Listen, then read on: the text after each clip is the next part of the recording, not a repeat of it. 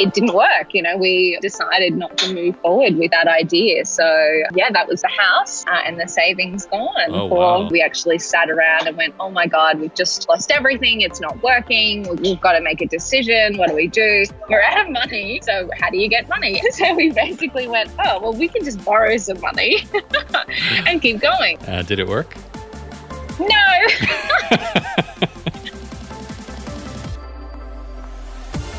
Welcome to Yarrow's podcast, where you'll discover the stories behind world-class performers, business builders, and enlightened leaders.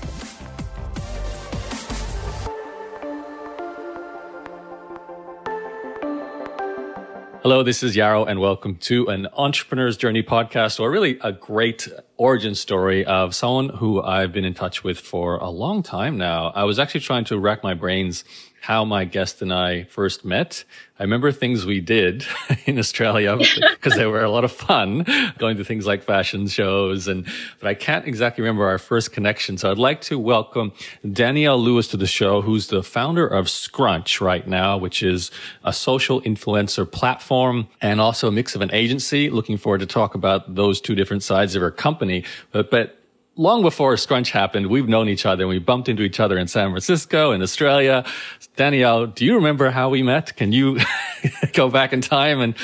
Well, thank you firstly for having me. It's very exciting to actually be on the side of the show now after I've been stalking you online for so long. But do you know what? I almost think that's how it was, that you were, so I, started my online journey with a blog. Right. And I have a feeling that you were one of, the people that I followed online all the way back when. God, it's maybe like 15 years ago when I started that blog. And I think maybe we just connected online first and then realized that we were actually living in the same city at one stage. And so online became in real life. Remind me, was blogging your first thing that we connected on? Like, I feel like you've had your hands in different businesses. I know fashion has been a thing. Now you're in social media, but for some reason, I feel like there's more that you had going. Yeah, well, I mean, blogging, I think, was the first way in which we met. So I had a blog in Brisbane called Brisbane Threads, Right. which has been around for a very long time.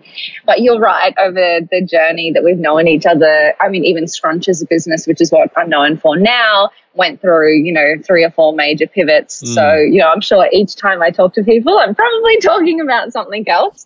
But yeah, I think blogging was the first thing that we connected over. Okay.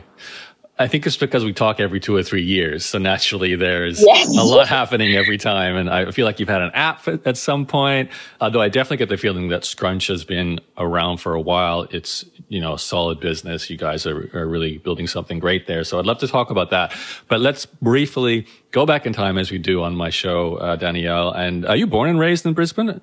Yeah, absolutely. So I've done lots of travel in my life, but always come home to sunny Brisbane. Okay, so born and raised in Brisbane. For those who don't know, I was born and raised in Brisbane too, although Danielle has the proper accent for Brisbane. I don't. Yes. I have the Canadian one. Now, Brisbane, I know, growing up for me, wasn't exactly a hotbed of entrepreneurial passion and influence. I can't remember, really being overly exposed to business ideas and people doing businesses, I guess, unless I actively sought out books or obviously looked maybe to not even Sydney, but really to overseas. So when you were growing up, did you have any kind of entrepreneurial influence, or did you just kind of naturally do your own thing? Or were you really just a career girl? You were kind of going to go to university, get a job and all that as the original plan. Yeah, so I was a total career girl. Okay. So I grew up in a family that was, mum and dad worked in the same job for like 30 plus years. I didn't know anything about starting a business. I didn't know you could start a business. And, I just, did well in school, went to university. As crazy as it got was the fact that I studied fashion because that's what I was most passionate about then. But as I was studying, I ended up getting a full-time job at Telstra and, became a total corporate ladder climber. So I was there for 10 years in sales. So I worked my way up the ranks and absolutely, value that time. But it's funny that you talk about seeking out books because that's exactly what I did as well. So I don't even remember how I stumbled upon it, but it was, and it's so corny, but it's the 4-Hour Work Week by Tim Ferriss. you probably did a review of it or something. And I read that book and I was like, oh my God, you're telling me that you're actually allowed to design this magical life that you want, and you can start a business and you can do all of those things. And yeah, it was at that point that I just became absolutely obsessed with online businesses. Wow, I didn't realize I always Telstra and Tesla now. I get confused between the two since I left Australia. But for those who don't know, Telstra is a telco, a big telephone and internet company in Australia. So your background then, were you, like you said, it was sales. So, yes. When you came across the 4-hour work week and you started thinking internet business, were you thinking, is there something I can take from my current or my background now of a decade working in a company and start a new business? Or was it really, I have a totally different interest and I want to follow that kind of path? Yeah, so I was not that clever. I only became attuned to my skills much later in my online business journey. So back then basically after reading that book, I kind of looked at where I was, and I'd studied fashion, and being, working in sales, I obviously didn't get to kind of have that creative outlet. So for me at the time, I did what every girl did back then, and I started a fashion blog. And so then I became obsessed with how to monetize that through online advertising. And, we ran these cool sales, and we didn't get into the sponsorships realm like traditional influencers kind of do now. At that time, it was all around like, building products and attracting an audience and that type of thing. But yeah, it certainly didn't start out with me realizing that I had an amazing sales talent or appreciating the fact that I'd been working on that sort of skill for the last 10 years. It was kind of just total experimentation. I just became obsessed with looking at what everybody else was doing online and trying to figure out how you could actually replace a full-time job with an online business. Right. And that's what led to registering BrisbaneThreads.com with the plan to cover fashion in Australia, or even just Brisbane. Was that the goal? Yeah, so the very original idea was basically looking at celebrity trends and outfits and then figuring out how you could get the look in Brisbane. So if you wanted to wear something similar to your favorite celebrity or whatever. And then it kind of morphed as my interests changed. So I became less and less interested in fashion and more interested in, things like food and travel. And so Brisbane Threads then evolved into covering kind of like fashion, food, travel, and like amazing people in Brisbane. So we blogged about that for a little while. And the plan was to take over the whole of Australia. So have like Perth Threads, Adelaide Threads, Sydney Threads, and, become a giant conglomerate in the blogging space. But that kind of didn't happen because as I was starting to sell advertising on the blog, I met my co-founder of Scrunch. And that was about 10 years ago. So that kind of kiboshed Brisbane Threads because Scrunch absolutely took over. I feel like there's a definite, for lack of a better word here, thread between Brisbane Threads and Scrunch. Yes. Obviously, there's an overlap in, its media. You were no doubt interacting with influencers through Brisbane Threads. So you would have been exposed to this concept of an individual personal brand having a sway over an audience and then being able to monetize that by connecting them with brands. Probably that was your kind of goal with Brisbane Threads, Sydney Threads, Perth Threads as well on some level, like swapping the audience for advertising. Can you maybe explain, actually kind of want to take a step back as well, because obviously Brisbane Threads is a large chunk of your life and you must have learned a lot from that eventually also led to what came next. So without talking about Brisbane Threads for the entire podcast, can you maybe highlight what did you take away that worked well with Brisbane Threads and what did not work that you wanted to change and may have led to what you did with Scrunch? So back then, everything was really about experimentation, and, a big part of our traffic came from social media. And you could really hack social media back then. It was really easy to build a following online. And so I just became obsessed with, all of those little tactics to growing a following, growing an email list. And I think that's where my passion for marketing kind of started. So I had a sales background, which is very much a face-to-face, understanding people, connecting, building relationships. And when I moved into online, I then became really interested in the marketing side of the business and how to connect with people in the digital realm rather than in the real life. So yeah, for me, it was just about learning, well, it was learning marketing and how to build a business, but then starting to learn, I guess, key business factors as well. So you sort of, when you started a small business, you kind of wear every hat. So you have to understand invoicing, you have to understand how to price your services. You know, I learned a few lessons on being kind of taken for a ride for some of the jobs that we did. But at the time it was kind of like that was the experience. And that's how you found out that you weren't charging enough or you were charging too much is by actually, executing on that deal and learning the lesson the hard way. I also learned that it was a giant hustle. So at that time, I was actually still working at Telstra. So I was starting to build it on the side. And so the idea of the fact that a small business was not going to be a 9-to-5 replacement, it was going to be a every minute of your life replacement was the first time I learned that lesson as well.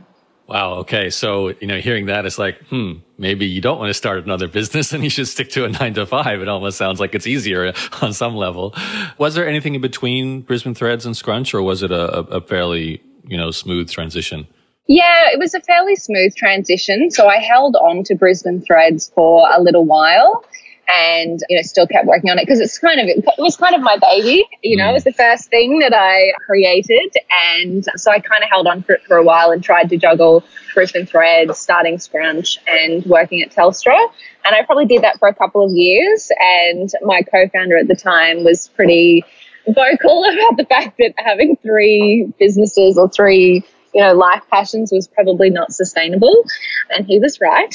And so at one stage, I decided to let Brisbane Threads go.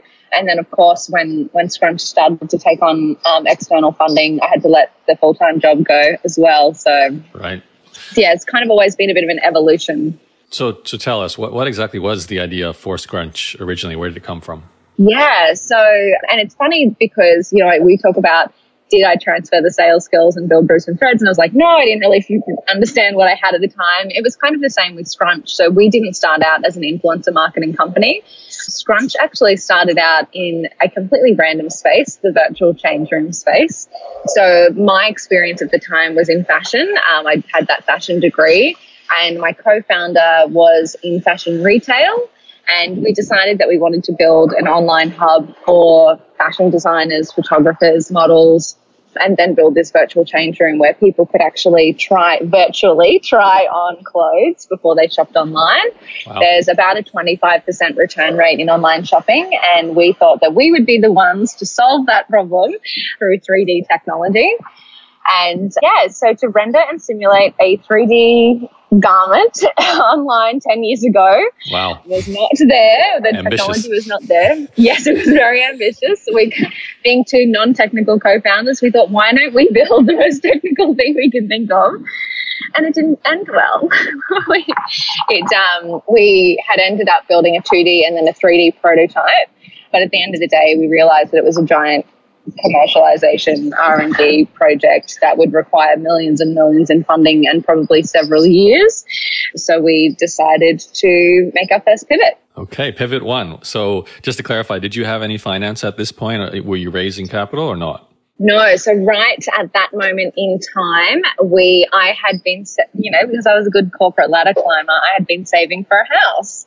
So I used the deposit on my house, or my imaginary house that I was going to buy, and my co-founder at the time used his savings, and we engaged a digital agency to help us build the first version of Scrunch. Wow, well, all in, huh? That's very scary, if nothing else, right?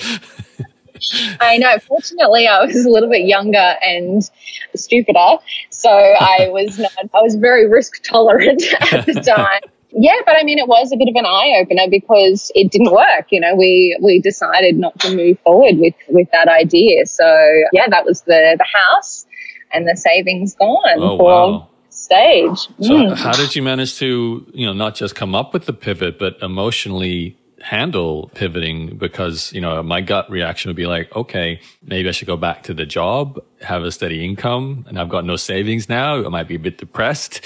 Where's the energy coming for something else? Like, how did you continue to move on, as all good entrepreneurs do in the face of adversity, Danielle? Yeah.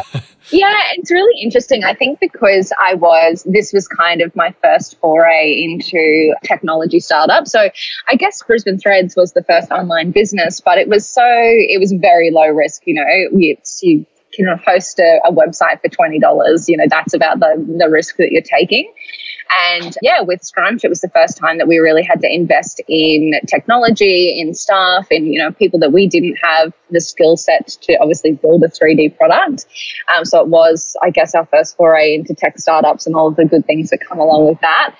But again, because we were a little bit naive at the time, we were still just really hungry to make something work. And the pivot didn't feel like a moment in time where we actually sat around and went, oh my God, we've just lost everything. It's not working. We've got to make a decision. What do we do?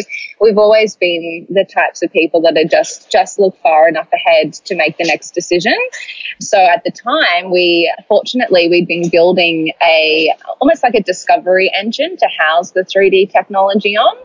And the kind of decision was, well, this 3D product isn't working. Let's sort of close that down and focus all of our attention on this discovery platform, which was kind of like a social network for fashion.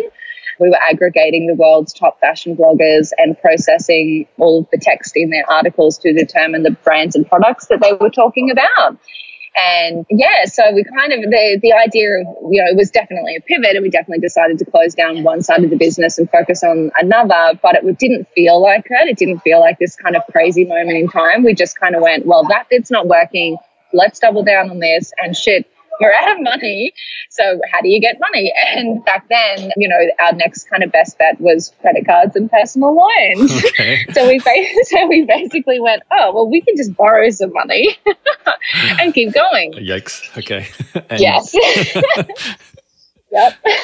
So you did? We did.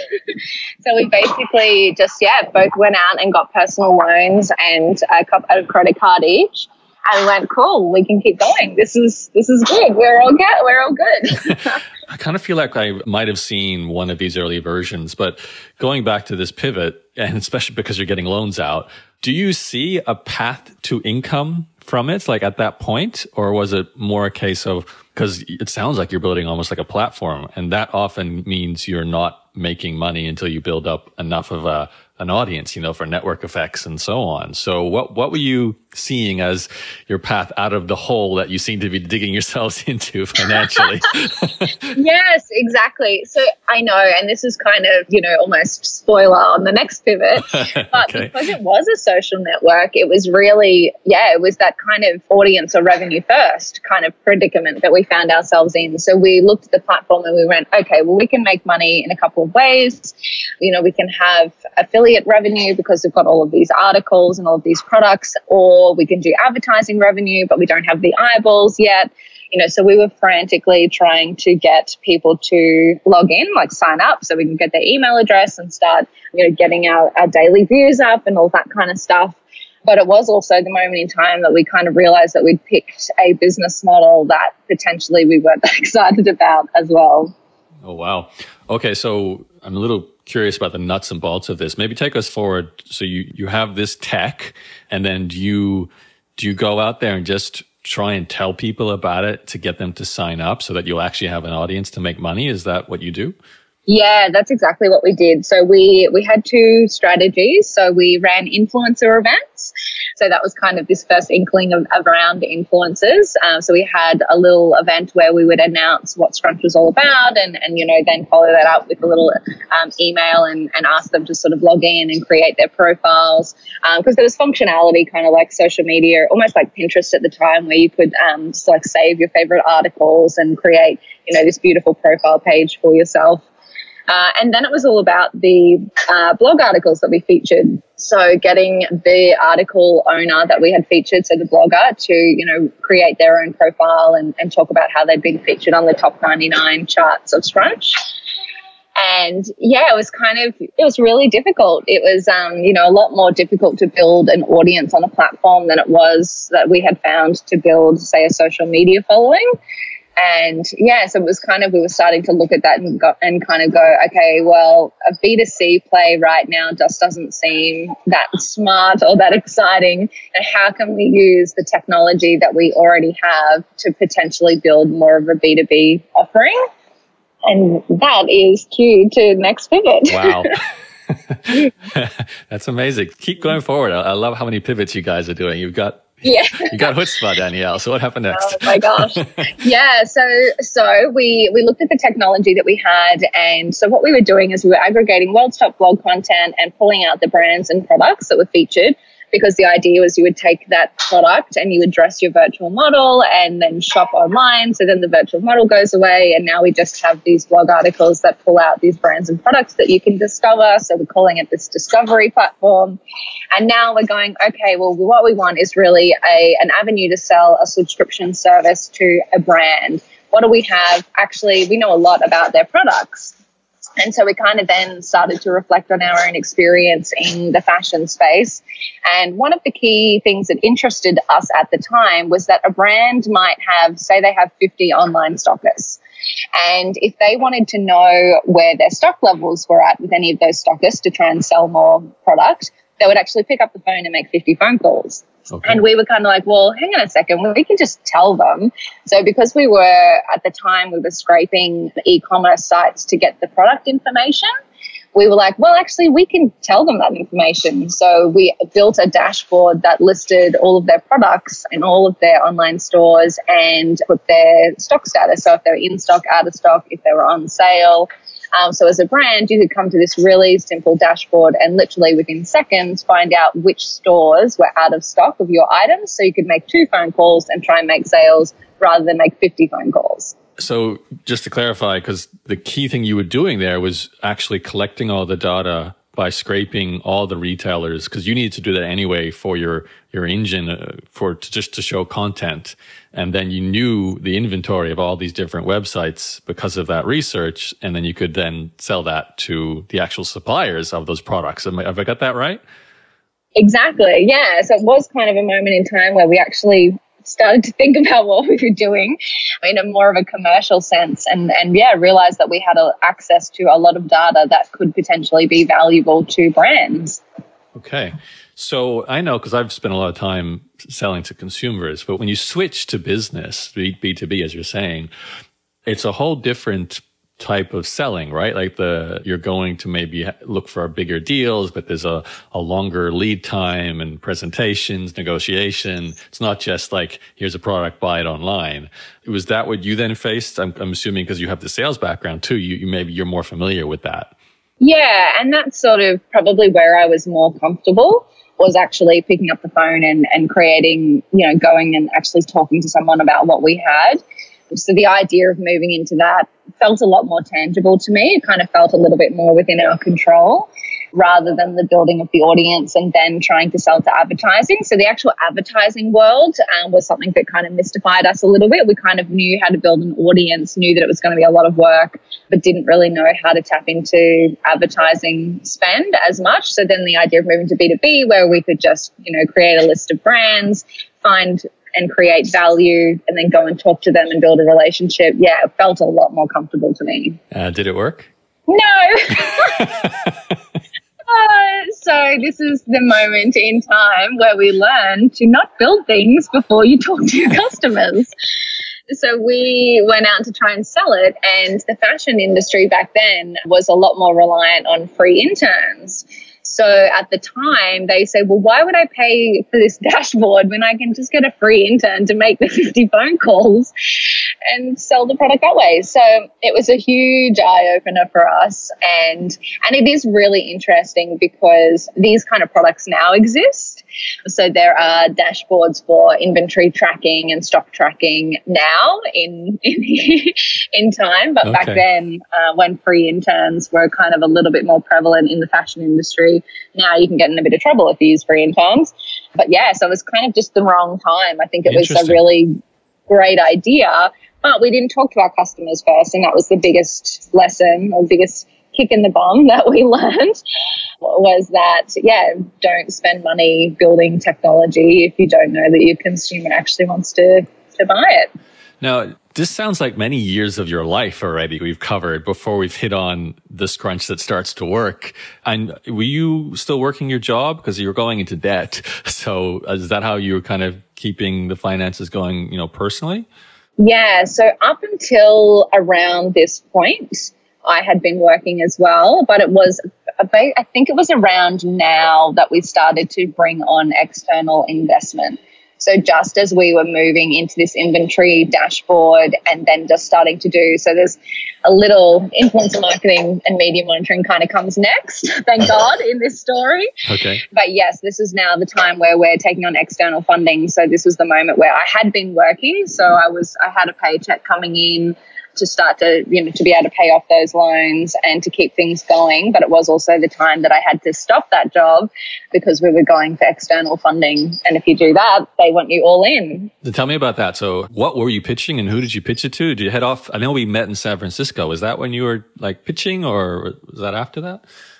Yeah, I think that might have been, it definitely, I'm just trying to remember how long that was ago. It feels, who knows, at least how long 5 years ago. At least 5 years ago, because I was in San Fran in 5 years ago. So yeah, this must have been around the first time that we were pitching for funding, because the scrunch as we know it now is about 5 years old. So the first 5 years was kind of this crazy, oh my God, what are we doing? Trying new things, learning all the lessons the hard way. And then we kind of got our stuff together. Mm-hmm. And yeah, so that was when we probably were first looking for funding, and we looked anywhere and everywhere. We literally had no idea what we were doing. We were Googling how to raise funds, how to write a pitch deck, all that kind of stuff. So at one stage we did have a friend who was kind of connected into the US scene, if you will. So they were amazing and kind of shopped us around to a few different people. But ultimately that whole US trip was fairly fruitless. So we ended up raising all of our capital back in Australia. And that's unusual. How did you do that? Yeah, so we ended up doing something that I would not recommend, but we'd gotten so much bad advice and we were kind of actually really, really running out of funds.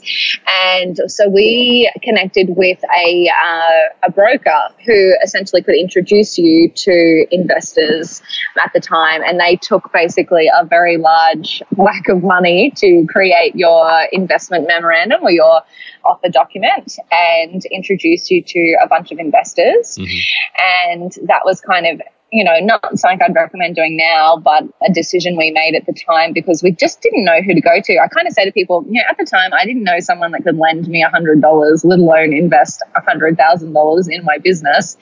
So we just really had no idea who to go to, and we were just really coming up stuck. And I think, to your point earlier, the scene in Brisbane was very quiet back then. There was nothing going on in the startup space in Brisbane, and that's kind of where we were from. And yeah, we were having no luck. So we connected with a broker down in Melbourne, I think, and yeah, then got sort of shopped around to Sydney and Melbourne investors. And fortunately, we had a couple of people say yes.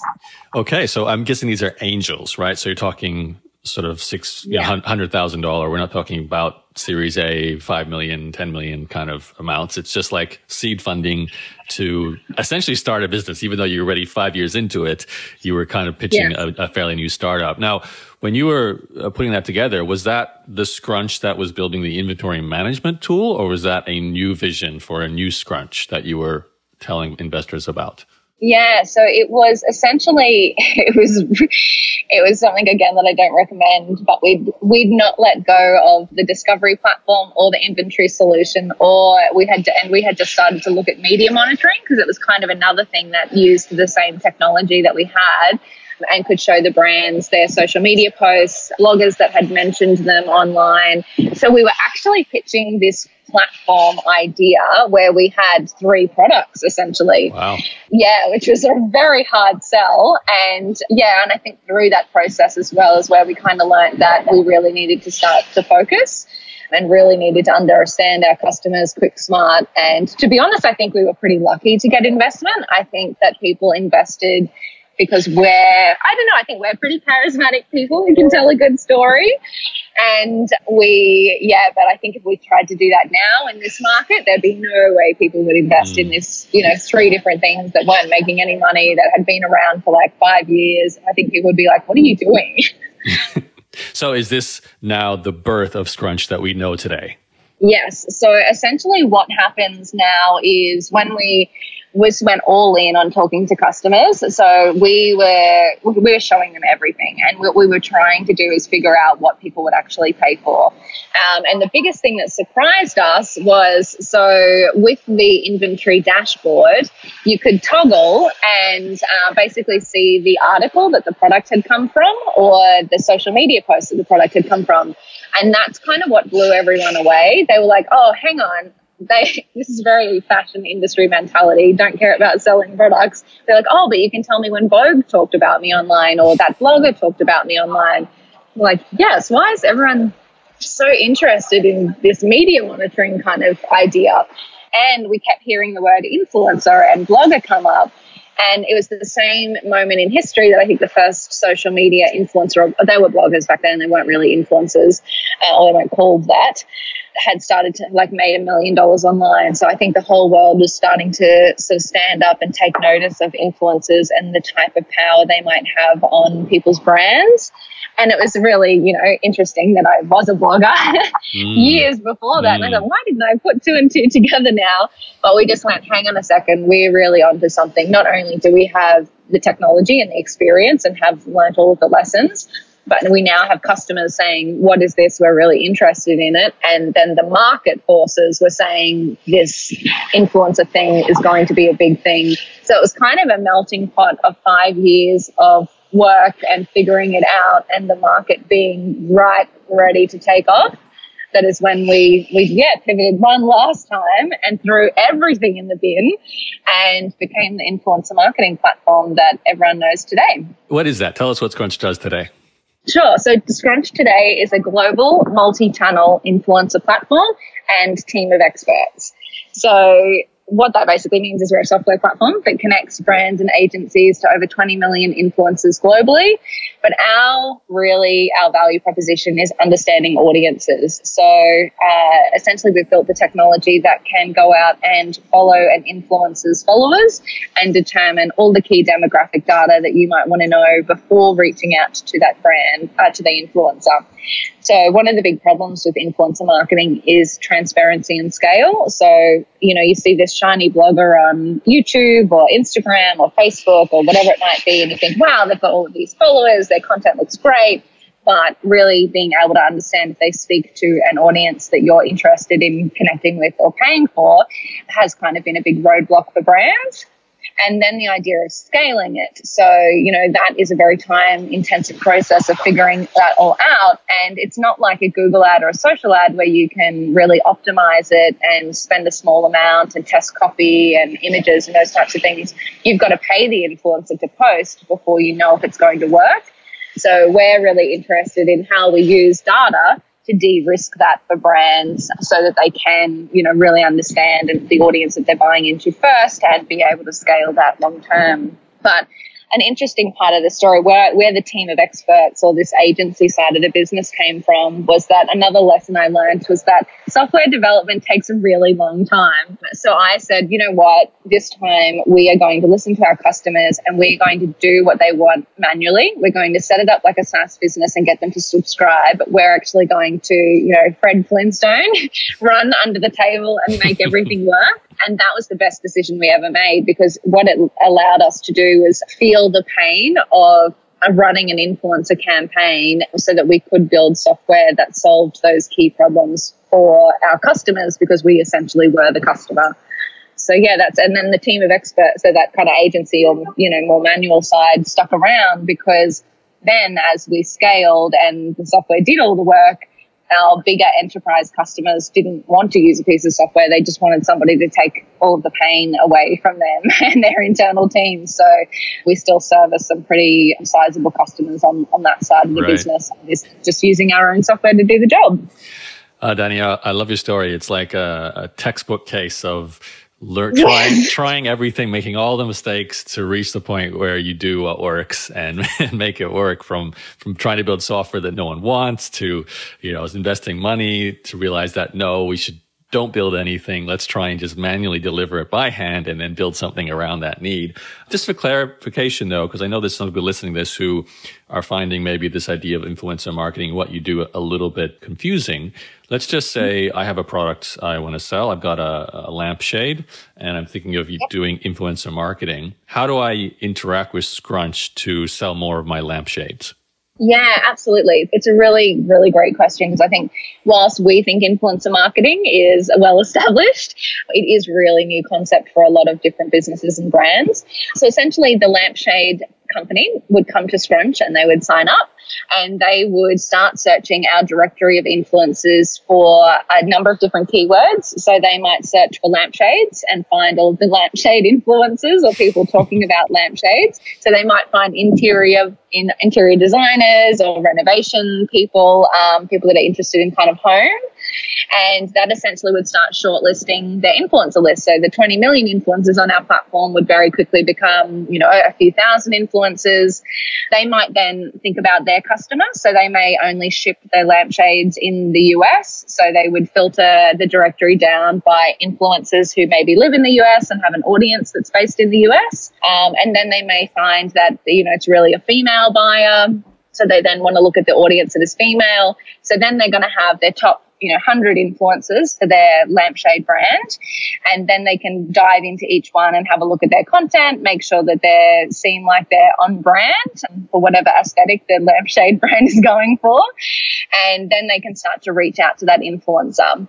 So they've got all the analytics on the Scrunch platform. They've got all their contact details. They can start to reach out to that influencer and say, hey, I've found your profile and I'm really interested in connecting with you. I'd love to know, how much you charge for a post or to work with us, or I'd love to send you a free lampshade and get you to review it.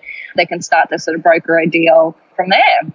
So your platform gives me the analytics and the data behind the influencers, and then I can then choose to direct message or email an influencer to set up a campaign. But you also have the agency side where you do the approach for people. Like if I had a budget, I sell lampshades, I've got $100,000 to spend on influencer marketing. Would I come to you and say, help me spend this? Yes, exactly right. So we would then, because that's the thing with influencer marketing is there are quite a lot of stakeholders and steps. So the reviewing the analytics is almost part one of the whole influencer marketing journey pipeline. So yes, that lampshade business could come to us and say, hey, I've got $100,000 to spend on the campaign. Can you help me sell more lampshades by finding the right influencers, reaching out, doing all the contract negotiations, getting all the content together and then of course reporting at the end. So the Scrunch platform also does some campaign reporting. So a brand can, once they've got all of their posts live, they can pop all of the URLs to the influencer posts in and get all of the stats on those posts. So we kind of provide sort of the analytics on the front end and then the analytics on the back end of a campaign. Awesome. Okay. Very clear in my head now. I understand what Scrunch does. You've got the two sides, the research and the software tool, and then the sort of done for you agency service. Makes complete sense. Sounds very hip and cool for modern marketing right now too. I have to say influencer marketing is probably the most modern format of online marketing available today, since, people have grown up with banner ads to pay-per-click advertising to now a very unique type of, I won't call it sponsored content because that almost seems to devalue it a little bit. Like I feel like it's way more organic than that, where you've got custom campaigns built specifically for a certain influencer, and it's almost like a form of media. So I think that's very cool. But we're running out of time, Danielle. I know you have to get off to another meeting. I'd love to kind of wrap this up with just maybe a couple of questions about entrepreneurship, since you've run the gamut with Scrunch. If there's a person listening into this who wants to take away the right way to start a startup, especially, maybe in the kind of space or format that you've done, software platforms, networks, or even agencies, how would you do that today, given the current environment and what you've learned from everything that didn't work to what did work with Scrunch? Yeah, so my biggest takeaway, and if I ever started all over again, would really be around identifying a customer need and figuring out your revenue model first.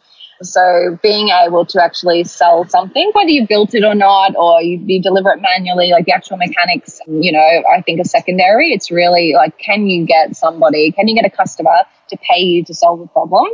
That's the biggest thing for us. We raised capital and did go into debt and did spend the money, the savings and all that kind of stuff before we really understood that. And that just created this huge amount of pressure. And, when you've got investors investors are very, everyone talks about it like it's a really sexy thing, but all it does is create pressure to perform, So you are now beholden to shareholders and potentially a board, depending on how you structure things. And if you haven't figured out how to make a customer pay you to solve a problem, things get very stressful very quickly. They want to see your company growing and scaling so that they can, potentially exit one day. And if you're not delivering on that, you start to get a little bit clouded and stressed. And I think, so if you can kind of put that first, that would be my biggest piece of advice. Okay, nice. What does Scrunch look like today? It's you, your co-founder, and what do you do every day, and how big is your team? Yeah, so there's 12 of us now in a little, not so little office in West End in Queensland. Awesome. And my old hood. Yeah, it's so cool. Yes, I love it. It's awesome. So right now it looks like we're really in a scale phase of our business. So we've got some amazing clients around the world, like News Corp, Under Armour, Channel 9. Yeah, it's absolutely incredible. But for us, actually Amazon as well. So we're in this amazing time of our business where it's all about scale and driving efficiencies inside of our own business. But for me, it is almost as crazy as it was on day one. Every day looks completely different. I still am very heavily involved in sales. We still do raise capital for the business. It's all about, keeping the team happy because our team are absolutely amazing. And I think people are like the make or break inside your business. So figuring out how to find amazing people and retain them is a new adventure for me. So yeah, every day is completely different and it's completely crazy and stressful as it was 10 years ago. But you still love it, right, Danielle? Absolutely. I wouldn't trade it for the corporate career, let me tell you. Okay, that's great. Well, thank you for taking the time to share the 16 pivots that you did on the way to making Scrunch work. Of course. That's awesome. And I think it's great to demonstrate the resilience that you guys have as founders to find something that works in a market that you guys love. So keep up the good work. I wish Scrunch all the best. And hopefully the listeners will feel inspired, even if something's not working, that the right model could be just a pivot away, following that sound advice you said about finding the problem and making some money. So thank you very much, Danielle. No worries. Happy to chat anytime. Thanks for having me. And it's scrunch.com, right? If they want to check out your work? Yes, that's the best place. Okay, we'll put that with the links. Thanks everyone for listening in. We'll talk to you on a future episode very soon. Hey, this is Yarrow, and thanks for being a listener. Now, in this episode, if there was something you think could benefit a friend, a family member, a colleague, maybe an entrepreneur that you know, maybe it was something to do with getting traffic or launching a product or just coming up with an idea, make sure you send this episode to them. It could change the trajectory of their life, and I'd really appreciate the introduction to my show. Also, if you're not a subscriber, make sure you click that subscribe button, whether it's in Google or Apple or YouTube or Spotify, and you'll get my episodes as I release them. Thanks again for being a listener. Thanks for listening to Yarrow's podcast. For more episodes, visit yarrow.blog and subscribe on iTunes or Google.